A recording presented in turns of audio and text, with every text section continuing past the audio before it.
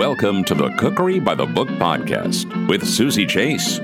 She's just a home cook in New York City, sitting at her dining room table, talking to cookbook authors. I'm Stacey Adamando, and my latest cookbook is Piatti, Plates and Platters for Sharing Inspired by Italy. You are a James Beard award-winning cookbook author, and you're also the editor-in-chief of Saveur. Now, last week in Saveur magazine, you wrote a piece entitled Antipasti is one of the best parts of Italian food, but no one talks about it. Why do you think people don't talk about it? Well, I maybe that was a smidge of an overstatement, but I think that Italian food, it's almost like you say that phrase and the first thing that comes to mind is pasta, right? Or I think, people are talking about the spritz or, there's like sort of these iconic dishes that you seek out and that you're going to get when you go and travel in Italy. But I think that antipasti might just be a little bit overlooked. Even that word, we had this big debate about putting it on the cover of the cookbook or not, because I think that word conjures up certain dishes, not in a good way, like maybe just limited things like crostini or, maybe like a caprese salad or something like that. And I think since the book has so much more in it than that, and there are so many different antipasti as you travel around the regions of Italy, that word, I don't think quite, maybe in the States, we don't really associate it with all that it actually packs in Italy. So I think it's just a course and sort of almost what I consider like a lifestyle. It's like a chosen way of eating at any time for me that I wanted to bring more attention to and cast more light on. What does antipasti translate to, and what are the pillars of it? So the word antipasti, its Latin roots literally just mean before the meal. So if you think of it like that, I think it's wide open to interpretation. But classically, I think a lot of the things that you'll find in common as you travel around Italy are that antipasti is very simple. Italians make a big deal about a formal meal. So there are many courses, and you can't really spend all your time on the first course. So it's meant to be simple, sort of more rustic, often family-style food that's often laid out on big platters that can sort of just rest at room temperature. So when you walk into someone's house, the antipasti might already be on the table, or sometimes at restaurants, there's sort of an antipasti buffet that you can approach and just bring a plate or, sort of point to what you want. So it's very much like a help yourself ordeal. And then I think a lot of it, because of the rustic attitude and the regionality and that sort of like inexpensiveness of it, it often has a focus on sort of breads and vegetables. You'll see some cheese and charcuterie in there, of course, but it's a lot of things that are sort of readily available, easy to access, and inexpensive. So I think the takeaway from this cookbook is that we can center a whole meal around it.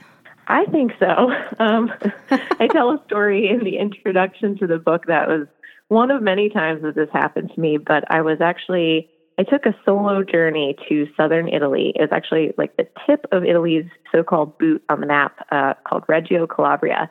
And I have some sort of removed family members who live there. They're cousins of my grandparents. So I'm in my relative's house in Reggio Calabria, and they said they just wanted to cook me a little meal. And so I thought, great, here's the meal, when they put all the food on the table. So I ate as if, it were the end of the meal. I stuffed myself, and everything was delicious. And there were, big platters of vegetables and beans and sausages and all kinds of things. And I just ate and ate and ate. And then after that, they said, well, here's lunch. And I thought, oh my God, I don't know how much more I can fit in. And lunch had course after course after course, including, this huge cake for dessert. And they made a huge deal out of it. And it was beautiful. And every course was as delicious as the one before. But they had sort of had me at the antipasti. And I felt like that would have been plenty and that would have sufficed. And I often feel that way in Italian restaurants. Like you look at the antipasti menu, and, there's these beautiful platters of things. Everything kind of has the ingredients that are characteristic of the region. And essentially, you could really get a taste for that region through just the antipasti course and eat to your heart's content. So Piatti is sort of a celebration of these platters as, as whatever way you want to serve them. You can serve them as an appetizer or just something to graze on when guests come over, or it's just you and your family hanging out on the weekends, or, you can just kind of transfer your way of cooking and serving to this and just put out these big platters, let people help themselves, and think of things as more of a family-style grazing affair. What does the word piatti mean? Piatti is the Italian word for plates. So it just kind of broadly characterizes, dishes. I read that your lifelong culinary idol is Lidia Bastianich, and she wrote that this book is a tribute to the Italian culinary culture of using the freshest of ingredients when in season. What impact has she had on your life? Well, what I love about Lidia, and, this is, I think, speaks to her Italian spirit, but also she's just, a very warm and generous person who is all about abundance, but it's for the sake of abundance for others. She likes to treat people specially. She's a wonderful teacher. She's a patient teacher. She says the word in Italian and then she tells you what it means. She talks about the dish in Italian that, might have been something that's like second nature to her, but then she really takes the time to sort of deep dive into dishes in her shows and in her cookbooks. And that's just really special to me. I think a lot of my book is very family oriented. I'm Italian American, and many of these recipes came from my grandmother and my great grandmother, and I'm sure probably her mother before that. So, to me, they're second nature, and they're things that were at my dinner table, weekly when I was growing up. But to others, maybe they're not as familiar, or maybe, they had a version of their family that was different than mine. So I really wanted to just keep things, very Italian focused, and have each recipe have a little lesson about, what inspired me about Italian culture that led to this one dish in the book. And, for that reason, I take inspiration from Lidia, in her, wonderful teachings and just overall warmth and generosity in that way. And talk about Italian American. Your dad grew up on Mulberry Street. To him, it was just growing up in this crazy part of the city in Manhattan. Mulberry Street is sort of the heart of Manhattan's Little Italy, and it still is to this day. But my dad grew up, he was there from the 40s to the 60s. And at that time, it was all Italians living there. Everybody had these huge, thick New York Italian-American accents. My dad's name was Carmine. I mean, everyone around him, had those Italian names and traditions and rituals, and they really didn't veer much from that neighborhood, I think, according to the way my dad describes it. So for him, he wanted to broaden his horizons. He was sort of like, well, this is great, but what else is there? I don't think we need to be contained to just a pocket of people who are exactly like us. So he ended up, sort of traveling the world and, teaching us all about different kinds of foods and cultures from the world. And that was super special. But I think when I got older and started to really realize what a wonderful privilege it is to have this beautiful story about my roots and to have a culture that we associate with and traditions that we pass down through generations, I sort of started to nag him about it and say, like, wait a minute, Dad, like, you don't talk about this enough, or what was it like? Or, like, can we go walk down Mulberry Street sometime and you tell me what used to be there and what it was like back then? Because it's really important, and it's something I would love to continue in our family, even though, my siblings and I don't all have very Italian names. And pretty much I'm the only one in my immediate family that even speaks some Italian. So, we're very much Italian American, I would say. But I really don't want to lose contact with our Italian roots, because I think that's very, very special and part of what defines us. Little Italy keeps shrinking and shrinking, and it's really upsetting. Every time I go there, I'm like, oh, it's half a block. Not really, but it's gotten so small. Yeah, and it's difficult to find sort of that, quote, authentic experience in Little Italy today. It is, but there are a few staples, like shops and groceries and delis down there that I think are wonderful. And I do think, New York City as a whole offers some really great, authentic Italian You just kind of can't always find it on Mulberry Street anymore. How did you update the caprese salad? Okay, so nothing against the caprese salad. I understand why people love it. It's colorful. It reminds you of summer. I mean, mozzarella is delicious, but I'm just so tired of seeing it. I think it's one of those dishes that's become kind of cliche in American restaurants or in touristy restaurants in Italy even. And it's not always good every time of year. When tomatoes are out of season or basil's not in season, it's just not as good as it could be. So I wanted to take that concept and that sort of room temperature salad with vegetables and mozzarella that people love and sort of update it and turn it into something that works in every season and also just is a little bit fresh and freshened up.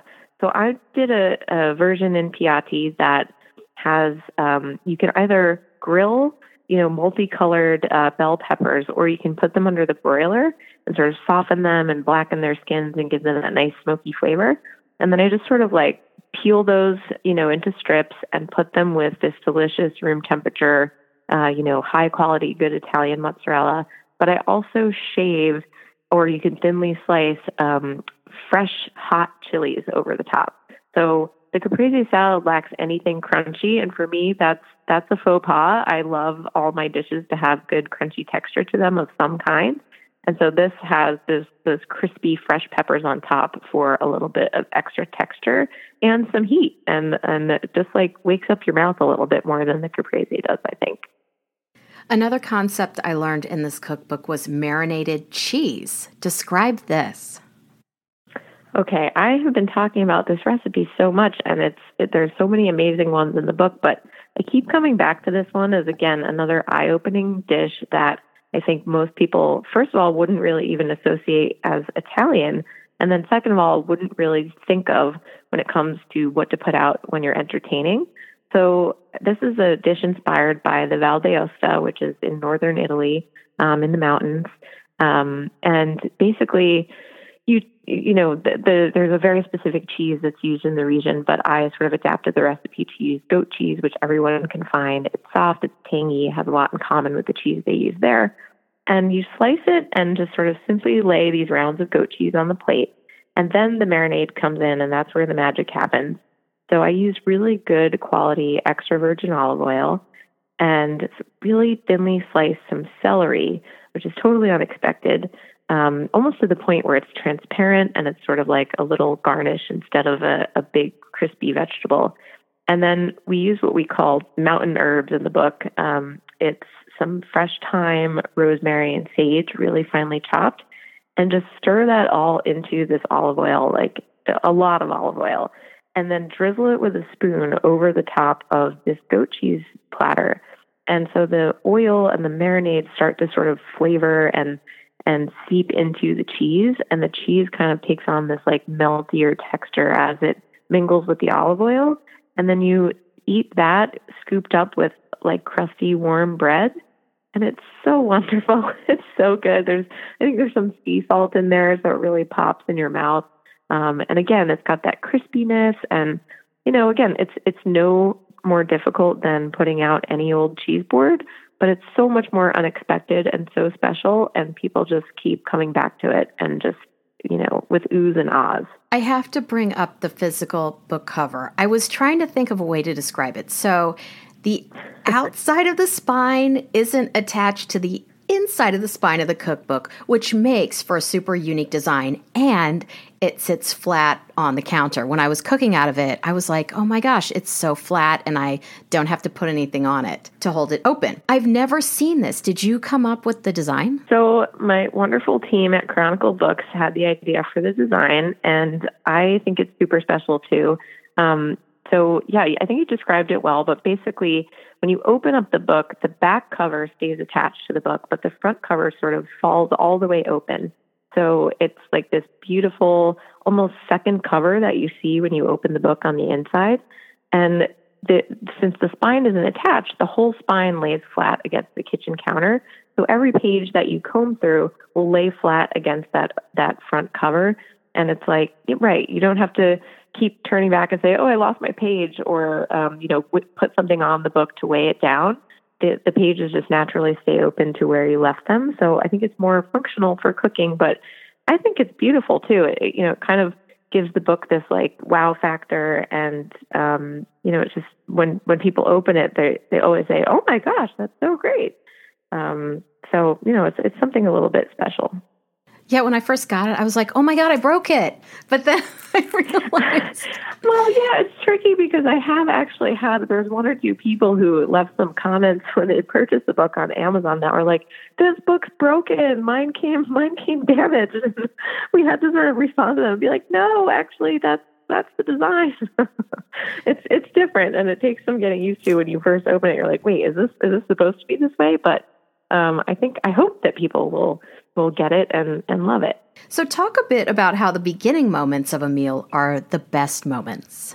So this part, I think, plays into the nostalgia from, family events and holidays. And then also just when you're traveling and you have that moment where, you're in a great place, you've met some new people, or maybe the table next to you at the restaurant sort of, leans in to give you a cheers when you all sit down or something. But I just love that feeling of, when you have friends over or you're out to dinner and those first moments, you sit down, you're so excited for the meal, or maybe you're still standing around having your first glass of wine, and it's like the alcohol flush is just beginning to hit your cheeks, and, everybody's so excited to be together, and you're not yet stuffed, so your appetite's going, and those first platters of food like roll out of the kitchen. That is just the best moment in the party, and the platters look gorgeous, and you're like, so excited to discover what the cook is treating you to. And I just think that's, my favorite part of the meal, or it's become my favorite part. And that is sort of what I was trying to celebrate in Piatti and sort of extend so that moment can feel like it's lasting through the gathering. In my opinion, your black lentils with burrata on page 67 is a super luxurious comfort food. Describe this dish. Well, this actually plays into what I mentioned before, which is my love for texture in dishes. So burrata is so wonderful. It's sort of a style of mozzarella that, kind of has a very creamy center. So it almost like spills open a little bit when you spoon into the ball of burrata. And that's so delicious, and it's perfect for spooning atop, a piece of bread, or just sort of like laying it atop some vegetables. But I always feel like when you're eating burrata, again, like I want a little bit of texture, a little bit of variety in the bite. Bite after bite, burrata can kind of be redundant. So I put a ball of burrata on top of what was a very simple black lentil salad. Lentils are very much an Italian ingredient, especially in sort of the central and northern part, I think, of the country. So this is, you can simply boil some black lentils in some salted water, and that's, you can do that a day ahead. You can do that 3 days ahead. That can sit and sort of just be served at room temperature. And then right before you're going to serve this dish, you wilt a little bit of red onion, a little splash of vinegar, and some baby spinach in a pan. And you end up spooning that into the black lentils, and then put the ball of burrata on top when you serve it to your guests. So when they're digging in with their spoons or with a big piece of bread, they get a little bite of that onion for a little bit of that sort of like heat that onion gives off. There's some green in there, so the plate looks just more festive and get that sweetness of the vegetable. And then you also have this texture of the lentil, which is kind of that nice like al dente bean. So I just think it's a way to sort of fancy up just a plain old ball of burrata, but it takes less than 10 minutes to get to the table. So the other evening, I made your recipe for warm artichokes with aioli on page 93. Talk about how artichokes are a celebratory food for you. Artichokes are so beautiful. First of all, they just command a lot of attention at the table, and I think they're not a vegetable that you see that much because they take some work. So to me, they feel a little bit more special occasion. They're a little bit on the pricier side when it comes to vegetables. Cutting into them and peeling out the choke, which you have to do if you're going to serve them whole, is a lot of work. You got to put a little muscle into it, and then they take a decent amount of time to cook until tender. So for me, I think they just sort of bring that special occasion feeling to a table. And they're also something that I reserve for when I have time to do it and when I want to bring that something a little bit extra special to the table. So I have a couple, there's actually a beautiful artichoke dish on the cover of the book, which I thought just captured the spirit of the simplicity, but also the Italianism of Piatti very well. And then inside, the recipe that you're speaking about is actually even easier because you can braise and sort of boil the artichokes ahead of time, get them tender, and then serve them either fresh out of the pot like that or chill them and allow them to just, be ready when your guests come over, put out these chilled artichokes, and then you've got this really simple garlicky aioli that's got a little bit of like citrus peel in it and some olive oil. And together, the artichokes are so mild and sort of vegetal, and this aioli's got that spice from the garlic, and it's really creamy and rich. So it just becomes like a really sort of fancy seeming dish, but it's a vegetable with a dip, and that's it. So with my artichokes, I cut off the stem, but I see on the front here, you have the stems kind of intact. Do you eat the stem? I do. So actually my family, the stem is almost an extension of the artichoke's heart. The difficult part about it is it's got like a fibrous skin on the outside. So if you're going to use the stem, I just take a vegetable peeler and just peel the outside of the stem so that you're only exposing and reserving the tender part in the center. But yeah, one of those wonderful treats that you'll see in a fancy Italian market is like long stem artichokes, because the stem has that consistency of the heart. It gets really tender. It kind of stores, the heart of the flavor of the artichoke. And in my family, sometimes when we make stuffed artichokes, we actually cut off the stem and cut it into really fine dice and then put that into our artichoke stuffing. So it's like you're stuffing the artichoke with its own most delicious part. Oh my gosh. gosh. If you can find artichokes with the stems on, you should always buy the stems. That sounds amazing, because my favorite part is the heart. And now I know the heart goes a little more into the stem. So that's exciting. Yeah. I also made your mini prosciutto and pecorino panini on strawberry buttermilk biscuits on page 106. Now, when I think about panini, I think about ciabatta or a baguette, but never about buttermilk biscuits. Talk a little bit about this. Well, this is part of the reason that I called the book Inspired by Italy and not just 100% straightforward Italian, because I did allow myself to take some liberties and infuse some better textures and flavors and just some different updates to some of the recipes that I love from traveling around Italy. But panino, a panino in Italy is often very simple. You see them everywhere from, restaurants in the center of Rome to airports as you're passing through. And I think you can kind of find a good quality one anywhere. Usually they just contain, a couple of slices of cured meat of some kind. And then, maybe a slice of cheese. And at the most, you might find something like a giardiniera or, a couple of handfuls of arugula on top. But they're very, very straightforward normally. So with that in mind, I wanted to do a riff on a panino that you can put out for guests when they first arrive. Again, something very simple that doesn't take you much effort in the kitchen, but, fills them up a little bit, something to serve with that first glass of wine. And I thought, what if I did it with a really flaky biscuit? So I kind of used, almost more of like a Southern American style buttermilk biscuit recipe. And I wanted to even go a little step further and make it fancy and special. So I put spring strawberries into the dough. So you've got your flaky biscuit, and, if you're serving this fresh out of the oven, that's still like warm in the center and it's got like kind of a crusty exterior. And then you have these little pockets where you get like a burst of fresh ripe strawberry flavor. And with the salty prosciutto and pecorino cheese that goes inside, it is like the best little snack. That is a good breakfast. That's a good meal in and of itself if you make a bigger version, but I love it as a first bite, and so do the people who come over. Now to my segment called My Last Meal. What would you have for your last supper? Off the top of my head, I know that it would have to be something that reminded me of sort of my happy place in life, and that was around my grandmother's kitchen table. Again, she learned to cook from her mother and probably her mother before that, and also my grandfather's mother was a wonderful cook. So everything that they served just could melt you with its deliciousness. something that we served that maybe I could definitely have this as my last meal, actually, was we made our meatballs in the morning on Sunday mornings.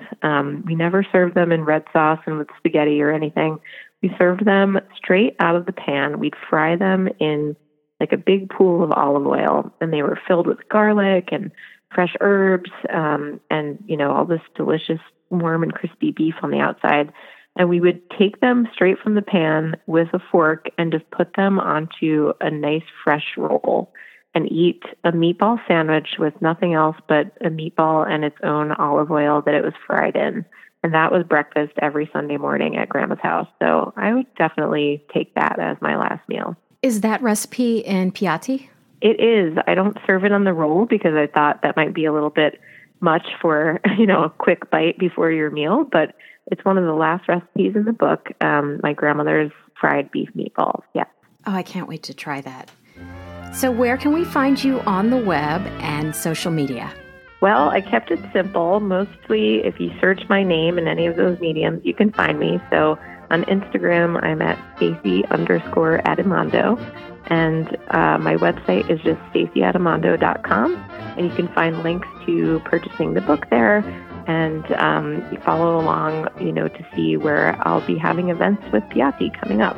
This is the crowd-pleasing cookbook you want to bring with you on your trip to the beach house, lake house, or cabin this summer. Thanks so much, Stacy, for coming on Cookery by the Book podcast. Thank you so much. It was a real pleasure. Follow Susie Chase on Instagram at Cookery by the Book and subscribe at cookerybythebook.com or in Apple Podcasts. Thanks for listening to Cookery by the Book podcast, the only podcast devoted to cookbooks since 2015.